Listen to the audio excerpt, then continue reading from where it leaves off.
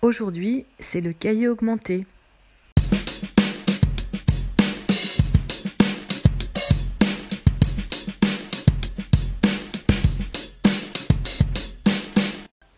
Épisode numéro 3. Un cahier de classe augmenté. A priori, un cahier, c'est un cahier, des pages sur lesquelles on note ses cours et qu'on apprend quand on revient à la maison. Éventuellement aussi, on a des exercices dedans. En rangeant un petit peu cet été, je suis retombée sur des cahiers d'école maternelle ou d'école élémentaire et je me suis rendu compte qu'à l'exception de quelques-uns, très peu étaient personnels. Des photocopies, des notes, sans doute recopiées du tableau, et rien qui fasse qu'il soit particulièrement intéressant de le garder. Alors on pourrait se dire qu'un cahier idéal, ça serait un cahier interactif. C'est du papier, donc c'est difficile de le rendre vraiment interactif a priori. Ce qui serait formidable, c'est de pouvoir le rendre agréable à regarder, qu'on ait envie de l'ouvrir et que son enfant ou l'élève y retourne avec plaisir. Alors il y a plusieurs personnes qui se sont lancées, des instituteurs notamment, qui se sont lancés dans les cahiers dits interactifs.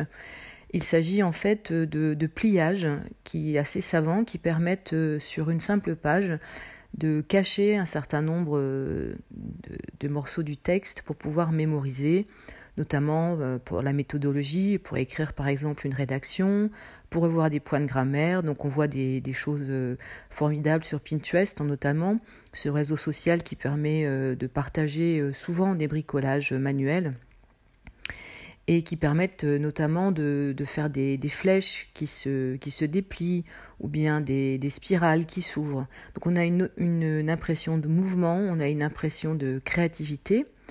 Alors le seul point de vigilance, c'est que ce soit vraiment l'élève qui participe aussi à cette interactivité et que ça ne soit pas uniquement le travail du professeur, parce que quand on multiplie toutes ces préparations par son nombre d'élèves, ça devient trop envahissant.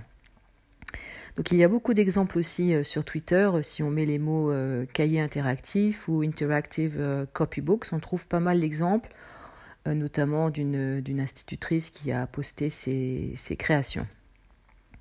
En plus, la manipulation va rendre la mémorisation plus facile, des conjugaisons par exemple. Donc on se dit, c'est une piste en fait, son cahier, pour qu'il soit plus personnel, pour qu'on ait envie de le regarder, on va essayer de le relooker un peu. On peut aller plus loin que de plier simplement du papier et le relooker pour pouvoir le prendre en photo. Prendre son cahier en photo, c'est une drôle d'idée, mais pourquoi faire ? On en parlera d'ici quelques secondes, quelques instants. Le travail de présentation du cahier va nécessiter une meilleure écriture. Donc l'élève va faire attention à la façon dont il écrit et organise sa prise de notes. Pourquoi pas penser à des sketch notes dont on a parlé dans l'épisode précédent.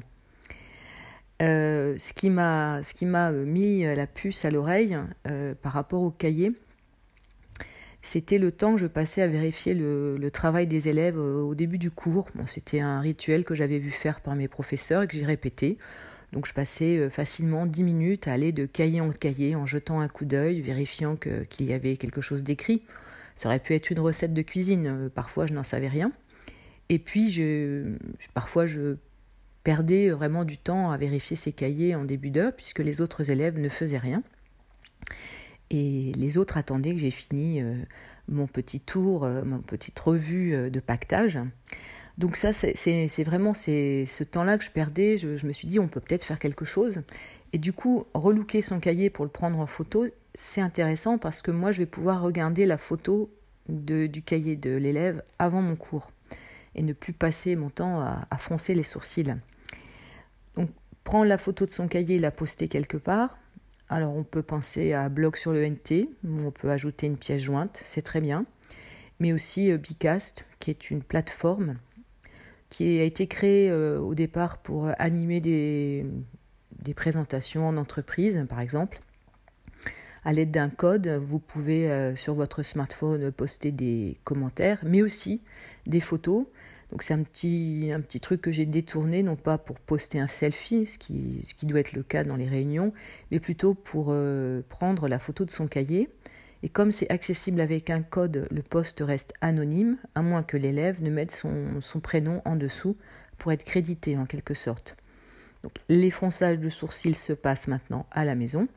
Et quand je vois la qualité ou la non-qualité d'ailleurs, pas la non-qualité, mais les erreurs ou les absences qu'il y a dans les cahiers, je peux retravailler les constitutions des groupes à l'avance aussi.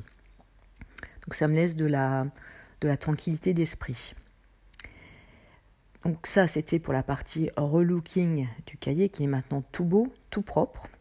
Et puis il y a aussi la fierté de prendre son cahier en photo quand il est bien présenté. Ça ne résout pas la question de départ, le cahier augmenté. Est-ce qu'on peut vraiment augmenter un cahier ? Ça peut être le cas quand on regarde un petit peu les usages aussi en classe. La répétition, qui fait partie des choses qui nous posent problème. La répétition des consignes. Comment éviter de dire à chaque cours ou presque l'adresse de l'ENT, notre adresse email ou bien tout autre site qu'on utilise pour communiquer avec les élèves. Ce qu'on peut faire en début d'année, quand on donne sa fameuse feuille ou lettre de rentrée, on peut imprimer un QR code qui sera dynamique. C'est-à-dire qu'au lieu de pointer vers un site unique, par exemple vers l'ENT, je vais créer un code dynamique dont je vais pouvoir changer l'adresse. Donc ça sera toujours le même, je l'aurai imprimé pour l'année, mais au fur et à mesure des besoins, je changerai l'adresse. Ce qui fait que l'élève aura toujours le même QR code dans son cahier, mais il n'aura pas forcément la même adresse cible. Ça veut dire qu'on peut en imprimer 2, par exemple, si on pense qu'on aura besoin de 2 QR codes à peu près pour pouvoir couvrir tous les besoins d'adresse de site dans l'année. Et on aura juste de chez soi, à distance, à changer l'adresse, afin que l'élève ait un nouveau site internet à visiter. Bon, évidemment, on peut imaginer des petits jeux, etc. Ça peut être sympathique. Donc ça, c'est vraiment bien. Et puis, on pourra avoir le petit air mystérieux en fin d'heure pour ceux qui écoutent, pour les 3 élèves qui écoutent. On pourra dire « Scannez votre QR code dans votre cahier ». Donc ça, ce sont des petites habitudes qu'il faut mettre en place ou qu'il faut essayer de mettre en place en début d'année et voir si ça nous épargne un peu les répétitions qui ont lieu en classe. Voilà, c'en est fini aujourd'hui pour le cahier augmenté. J'espère qu'il vous aura donné des idées et à bientôt pour un nouvel épisode, cette fois-là sur les devoirs.